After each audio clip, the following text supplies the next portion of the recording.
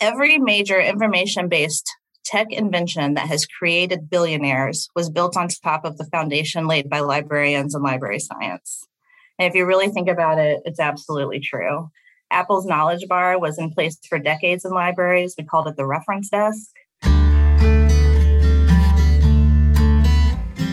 From UW-Tacoma, this is Pod Defiance. Welcome to Pod Defiance, where we don't lecture, but we do educate. I'm Eric Wilson Edge. Today on the pod, how women shaped the American library system with UW-Tacoma Library Director and Associate Dean of University Libraries, Annie Downey. Early libraries were private and exclusive, but women helped change them to what we know today. Libraries provided women with opportunity that was rare for the time, but that doesn't mean they were allowed to truly be themselves. Rampant sexism and racism, including by Melville Dewey, creator of the Dewey Decimal System, permeated libraries in the late 1800s and early 1900s. Women's contributions to the library were actively suppressed and may have been forgotten if not for the women's rights movements of the 1960s. We'll talk with Downey about the current effort to preserve this past, as well as the role libraries play today.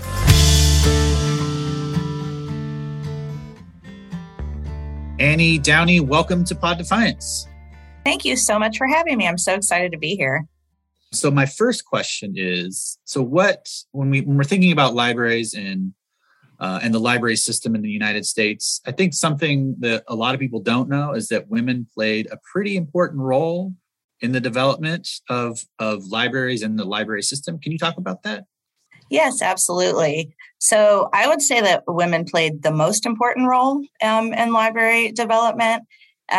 American librarianship, as we know it, was created in the mid to late 1800s, and it was very quickly considered a suitable profession for upper and middle class educated women because they would be working in an environment that was thought of as being sort of refined. They were people that could influence the culture in some way.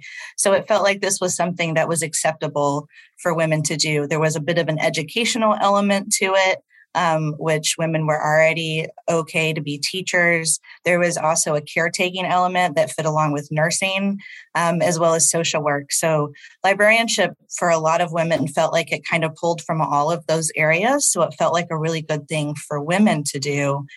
And then they were welcomed into the profession, most notably by Columbia University College then, and Melville Dewey, who created the first professional library school. So he's often considered this person that was so wonderful for women. He provided all of these opportunities. And in many cases, that's true.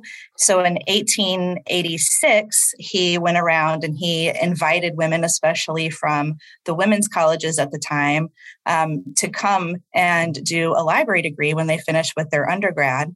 And so then in 1888, they graduated their first class from Columbia, and it included 19 women and 1 man. So while they believed that they would be able to help their communities as women, they also thought that women should be pretty close to whatever the acceptable gender identity was for women at the time. So some kind of noteworthy timeline moments is that by 1910, 78.5% of library workers in the United States were women. And then by 1920, 90% of librarians were women. And that number held steady for many decades. And we're only just now starting to see that shift a bit. And the ways that it shifted the most is that men have often been hired into libraries and very quickly elevated into leadership roles. So most men in libraries have also been leaders for the majority of the time that librarianship has been around in the United States.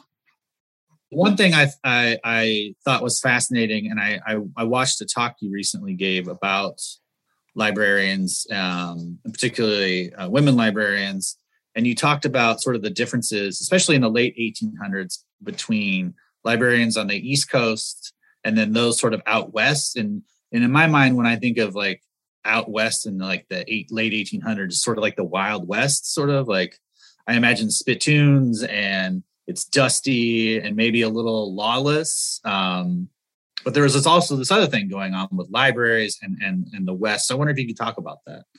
Yeah, absolutely. So I think this is a really fascinating way that librarianship sort of diverted in the different regions of the country, but also ways that we stayed sort of the same. I will say I've always been a West Coast librarian myself, and so sort of identify as, we're not going to go into rap, but, I'm West Coast versus East Coast. And so there is a spirit, I think, that came with American Western expansion and the librarians that came with it.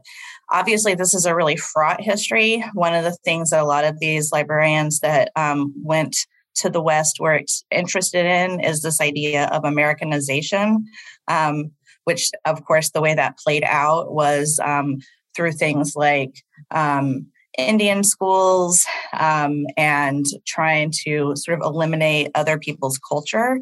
So it is a fraught history, and I want to be sure that I'm clear about that. But then at the same time, in terms of gender, it was really an opportunity for women to expand their roles. So the East Coast librarians, most of them went to the women's colleges. They were upper middle class. Sometimes they were mid-middle class, but they were mostly from upper middle class families that were highly educated. And they were looking for opportunities outside of traditional gender roles, but not quite in the same way that a lot of the librarians that moved west were. Because those librarians were really searching for a very independent lifestyle. They were often looking for ways to escape traditional dress, action, and lifestyle. This obviously created a lot of backlash within the communities and within the profession, but it was also a time that there was a lot of expanding of different types of roles going on. And within the libraries that were developing on the West Coast, a lot of them were funded primarily by these women's organizations that were establishing themselves to try to make the West civilized. So they were very interested in civilizing the West. And so while they are pushing against a lot of things that were prescribed for them, they were also pushing forward a lot of things that were prescribed for others. And so that makes the history a little bit complicated and hard to sort of say they were totally right. But at the same time, because they did have this pioneering spirit, they were able to expand, especially public libraries, in a really impressive way, especially in California and all along the West Coast. But really, California did a lot of huge expansion early on because of their pioneering librarians. It seems to me that I think a lot of people don't think of libraries as sort of radical. And I think radical in terms of revolutionary, right? Like the positive sense, like it's pushing for some sort of change. So it feels like libraries were part of like that feminist movement of the time. Is that accurate? Totally accurate. It's another thing that's kind of interesting because I think that while women felt, these are women that had a lot of them did have a certain amount of power in their lives, their work lives and their personal lives. Many of the librarians that are sort of the most documented, of course, are the ones that had the most wealth. And so in some cases, they had taken care of parents and then parents died and then they were independently wealthy so they could do this work. That was really common in Oregon in particular. And so they had this certain level of power in a lot of ways. And so they wanted to maintain that power and they wanted to see expansion of women's rights, but they were also really careful about how they pursued that. So we have some librarians that were really staunch suffragists, which I think we're going to talk about a little bit more, a couple of those. But then there were also librarians like Marvelia Cornyn, and Ida Kidder in Oregon, who were both in favor of women's rights, but would not say out loud that they were in favor of the vote for women. While we have other librarians like Grace Hebard, who was out in Wyoming, who was like, no, we need votes for women. That's part of how we push rights forward. So they were kind of careful with what they did. And this shows up even more as we move into the 1920s, when there started to be a real backlash against independent women and the use of the word spinster, and this idea, which was really about labeling these women as lesbians, and they didn't want that. They didn't want that either, and they kind of didn't know what to do with that label. But they did see that it was going to diminish their power in some way. So it was a little bit of that kind of social movement work where we move forward, but we're a little careful. And then if it feels like it's a little bit, if we're going a little too far, maybe we'll back up. They were really good about kind of being careful about where they could push and where they had to pull back. And we see in the history that those that didn't figure out how to pull back, they just lost their careers. So it was either you figure out how to do that, or you need to go find a different profession.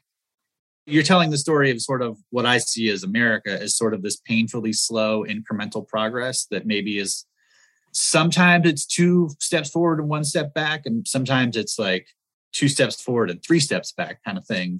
So that's interesting. This is also playing out within the world of the library. That's fascinating. It's like a little microcosm of American history. I want to turn our attention for a minute to someone I think a lot of people know the last name, but not much else, and maybe the Dewey Decimal System. But this person, Melville Dewey, which until I watched your presentation, I thought the Dewey Decimal System, that's all I know about you. And, there is a sort of a sense that like, I wish that's all I knew about you, but that's not really how we should operate anymore. Is sort of like, oh, we should be demystifying these figures and be like, they were people who had some good ideas and who also had some really terrible ones who made, they were people. So let's talk about Melville Dewey and specifically, his attitudes about women. So Melville Dewey was another really complicated person in library history, and also I would just say in American history, because he did have a really huge role in helping women to advance in professions. And so I don't think that we can say that is not true. But at the same time, he was very sexist and very racist in action and in belief. He did not hold back. He did not feel like he had to hold back. He was a man of power. He was a person that hired women in part because he knew that he could control them and pay them less. And he didn't mind saying that out loud. But then at the same time, even when I became a librarian 20 years ago, this was not commonly known amongst librarians that Melville Dewey was such a problematic character. So I think that's interesting too, that history took so long when it's documented. It's not a hidden history, but it took so long to sort of for us to comprehend that as a profession. So he really matters because he started the first library journal. He started the first library school. He planned the first American Library Association conference. He developed the most dominant classification system in libraries. He capped his career off with a business selling library supplies. So even when he finally, within the profession at the time, reached a point that he kind of wasn't accepted into the society, he still was working with librarians and still profiting. He did a lot of library outreach, and he helped to plan the Lake Placid Winter Olympics. So he has this really, big history and influence, but he is also what I think of as library history's Harvey Weinstein. He sexually assaulted so many women, and it was known, it was not hidden. And there were women at the time that knew that he did that and also still upheld him because he was their mentor and he provided them with their careers in many cases. So a very problematic person, and also, hugely influential. And so it's another one of those things of like, it's almost impossible to separate these two things, because while he lifted women up in the profession, at the same time, his justification for that was that you didn't have to pay them as much. They would work really hard and you don't have to pay them as much. So of course you should hire these women. And that set in motion the salary problems that we still have in libraries to this day. What do we do with this legacy for Dewey? Like, should we even be calling it the Dewey Decimal System anymore? Like teaching small children that this is called the Dewey Decimal System? That is, I've never even thought about whether or not we should be calling it the Dewey Decimal System with children. So I really thank you for bringing that up. I should say that in academic libraries, we use the Library of Congress classification system. So I hardly ever think about the Dewey Decimal System, but it is true. It is what's used in schools and public libraries all over the country. I, of course, think that, yes, this is a part of library history and we should be talking about it. And one of the reasons that I think we should be talking about it is because I do think that that it sounds like it was a long time ago, but history just has a way of kind of keep coming back, right? And so it seems like it was a long time ago, but the legacy that it created to put women in this particular place, it stays with us. And I think that it's important that we are talking about that. So I think it's really important to grapple with that legacy to make sure that we understand that it wasn't just here, women, here's this profession where you can be really successful. It was, here is a profession that you can enter because we have figured out a way to make sure that you work really hard and we men reap most of the rewards.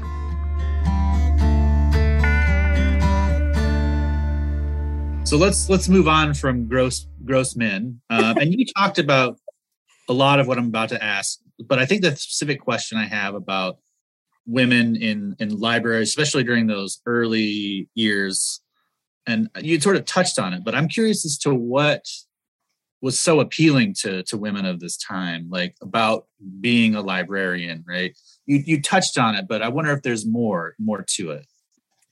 Yeah, I think at the time, there obviously were not a lot of opportunities for women.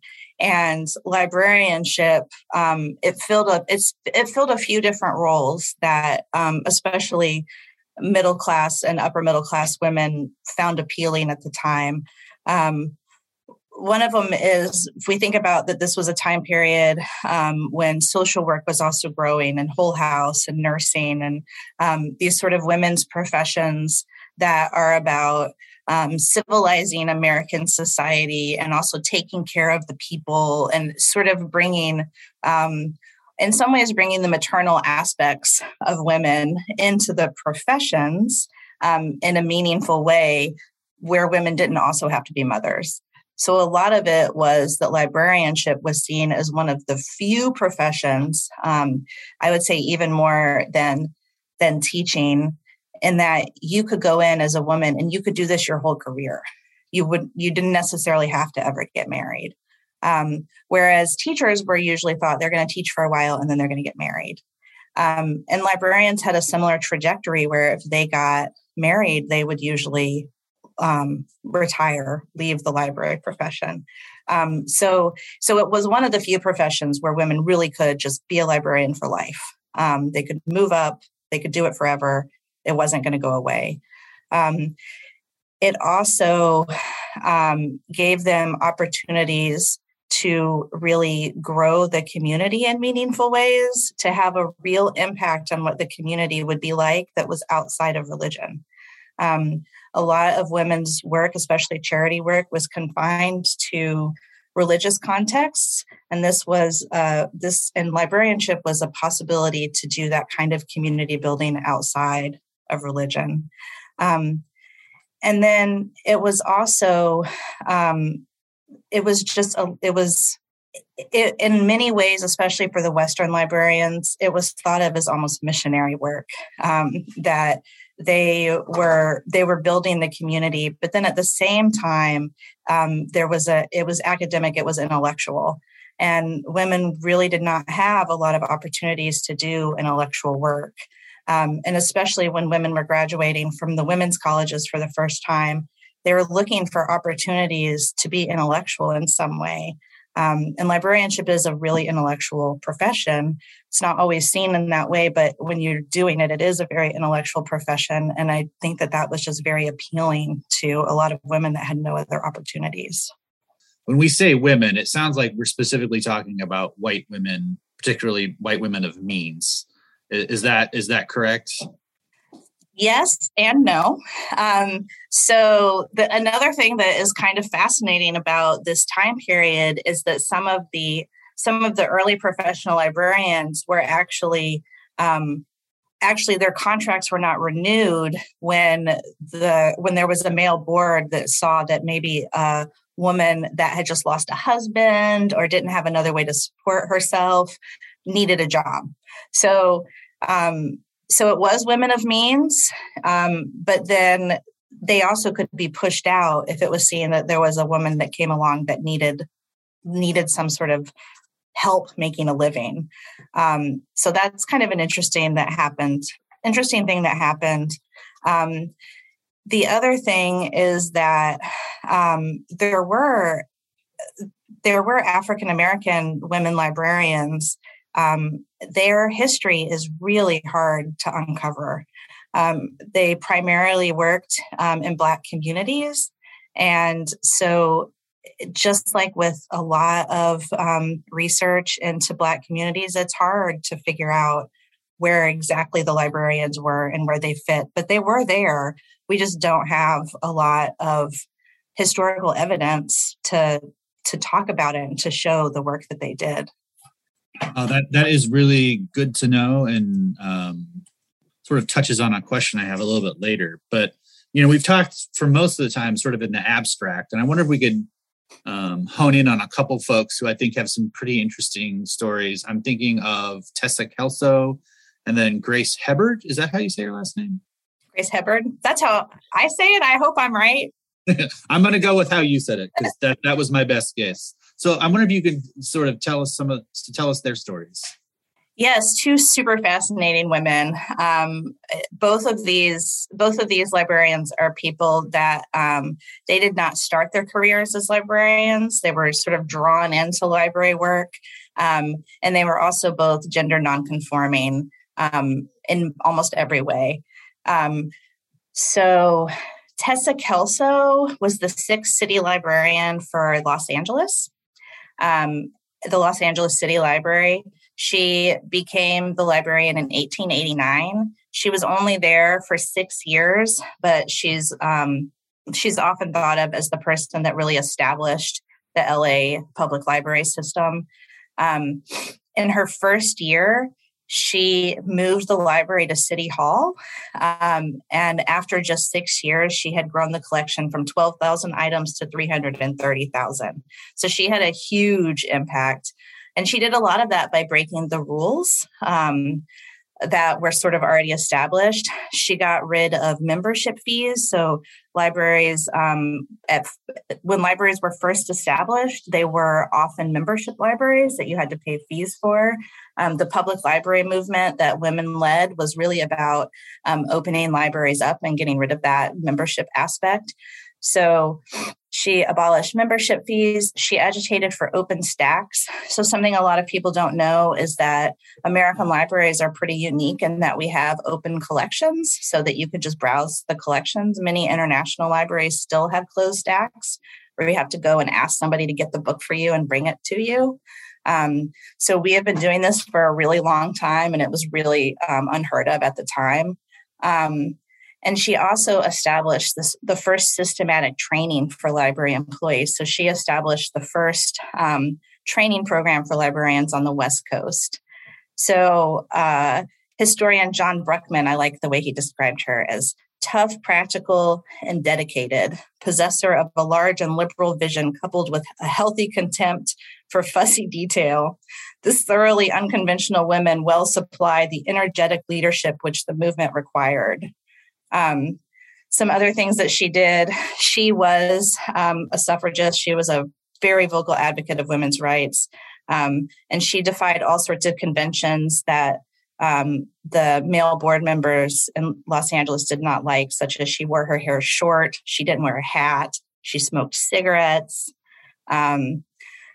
The Charles Loomis, who became the city librarian of Los Angeles a few years later, said that she was the best man ever to hold the job. He described her as a woman of extraordinary business ability, quenchless energy, and a great executive force. And so Tessa Kelso, one of my favorite things about her, she is the one that took on Melville Dewey.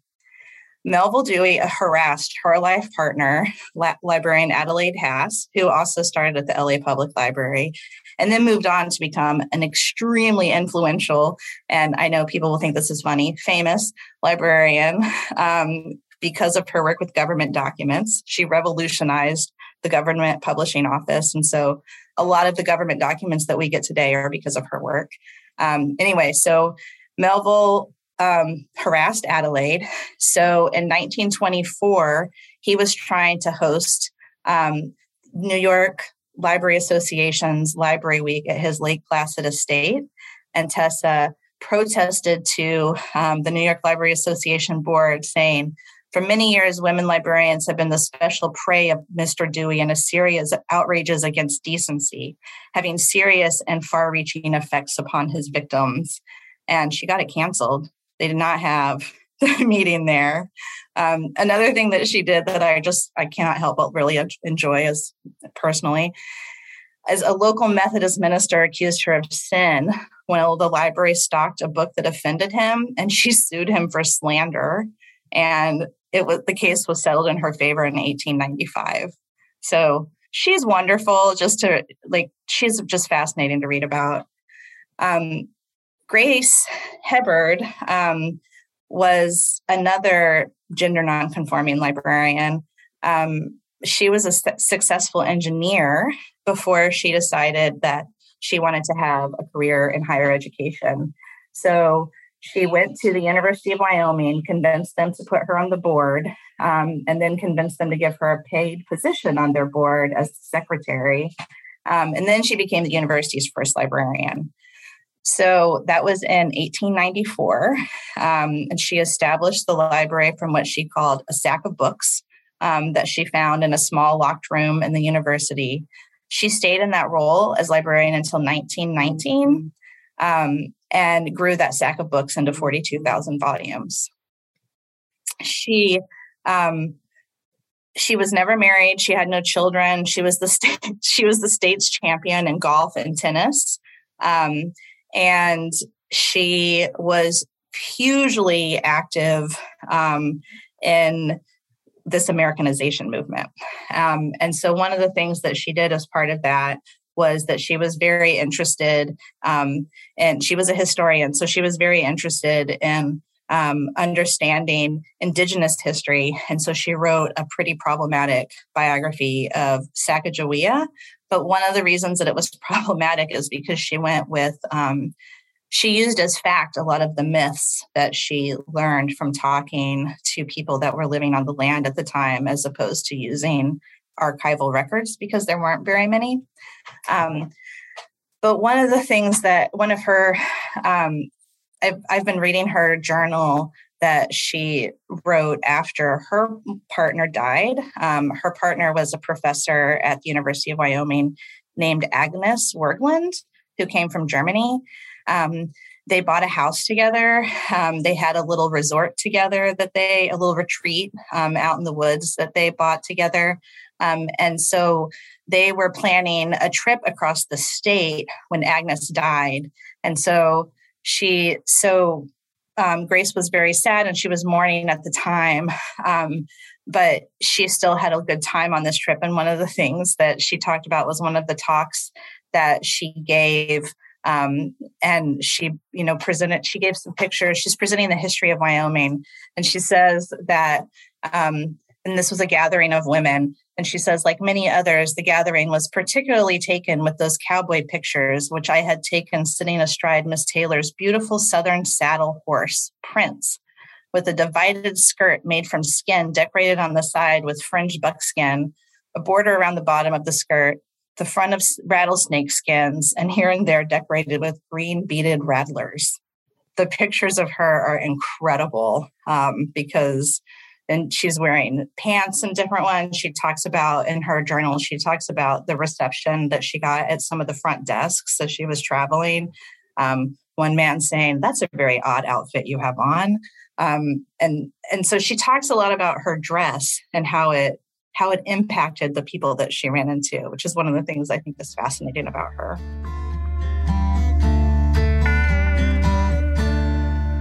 I think one of the reasons we're able to have such a rich conversation is that this history is sort of alive now in a ways that I felt from listening to your earlier talk wasn't necessarily always true, that there seemed to be an active effort to sort of tamp out this history, repress it, but this seems to have changed. So I guess my question is sort of what has changed?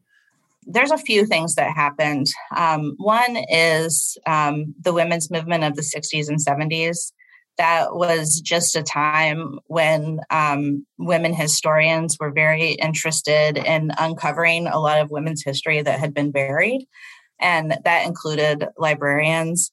And librarians were very active in the women's movement. It's interesting because there was a New York Times opinion piece this morning that I read that made me really angry, that talked about how libraries have always been neutral and we need to go back to having that stance of neutrality, and woke librarians are everywhere. And the reason that we had that neutral stance was because we were largely an ahistorical profession where we didn't really look at ourselves. We didn't really analyze what we were collecting. We saw librarians, I'm not going to say we because I've never seen myself in this role, but librarians historically did see their role as one to, as we've already talked about, to sort of spread this Western culture. And so that is not neutral. So we started from a non-neutral place, which was that we saw ourselves as being part of this Western project, that we were Westernizing this country, and we were civilizing it, and we were bringing culture in. And so there's nothing very neutral to that. But that narrative to say that it was neutral, that really works for people. That really, it helps to keep funding coming in, to say that we don't really have a history, or to say that we've always been this very traditional organization. Look at us, continue to support us. When you really delve into our history, we're not a traditional organization, really. We've always been very involved in different activist movements. And so when women's history started to be uncovered in the United States by women historians that included librarianship, what then happened is that, as is the case in almost all of these stories that we look at, is there was a huge backlash against that, in which the profession decided that we needed to refocus on that neutrality in order to be taken seriously. And we bought into a lot of the ideas around neoliberalism and finding ways to make our libraries continue to grow. And so to do that, librarians have often had to sort of hide themselves, to sort of blend in to the background. And so by putting ourselves in the background in the way that we have tended to do, it's made it really easy for other people to say what our history is. And so the men were the ones that were doing the writing. The men were the ones that led the libraries. The men were in the positions of power. And that's just how it was for a really long time. And so we are now seeing a return to sort of uncovering this history. But what seems to happen in my research is that we do this for a few years and then we kind of stop for 20 or 30 years. And then we do a little more. And so right now we're in a doing this, trying to uncover history moment. And of course, I worry that that's going to diminish and will sort of recede again. So we will see what happens. We have the internet now, right? We have access to information all the time. Whether or not that information is quality information is a problem we are definitely having a hard time with as people. So I guess the $6 million question is why are libraries important? Historically, I think libraries important, still are. But I think some people would say, well, libraries definitely had a role to play, but now I just have the internet. I can do this all myself. So what is the role of the library in this sort of modern age of everyone is an expert? First of all, I just want to ask you and everybody listening to think about Google and Amazon. Every major information-based tech invention that has created billionaires was built on top of the foundation laid by librarians and library science. And if you really think about it, it's absolutely true. Apple's knowledge bar was in place for decades in libraries. We called it the reference desk. Amazon built their first database using books after libraries had already figured out how to classify, purchase, and distribute books to readers regardless of location. In the 1800s and early 1900s, we had pack horse librarians going into the mountains and rural areas where cars could not easily go.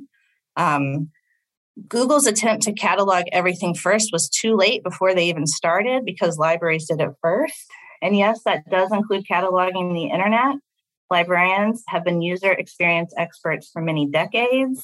So first, I'll just say we're important because we built the information structure that everybody else relies on. So if nothing else, let's just pat the librarians on the back and say good job. But second, and more importantly, if we move out of history, libraries are still the only information source with a mission to be free and accessible to everybody. Our being free and accessible, it is not a business goal for us. It's not about profit. It's because as a profession, we really do believe that information should be free and accessible. And we make very little money because that is the position that we have taken and held on to. As a profession, and libraries spend massive amounts of money to buy or rent content from other information providers so that we can provide access without paywalls. Most of the content that people think they're getting for free is provided by a library. And so we are this underpinning that's still there in the internet that people just really don't see. And then we get into things like fake news. I have to tell you, librarians all over the country were crying when we first started hearing people talking about fake news because we've been teaching students how to combat that with information literacy for decades. And we still know those skills and can still provide those skills. So for me, I will just say the question is not really where we don't fit. And it's more about I'm trying to understand why more people don't understand the importance of libraries for democracy. So for me, it's not how do libraries fit? It's more about why don't people understand how we fit?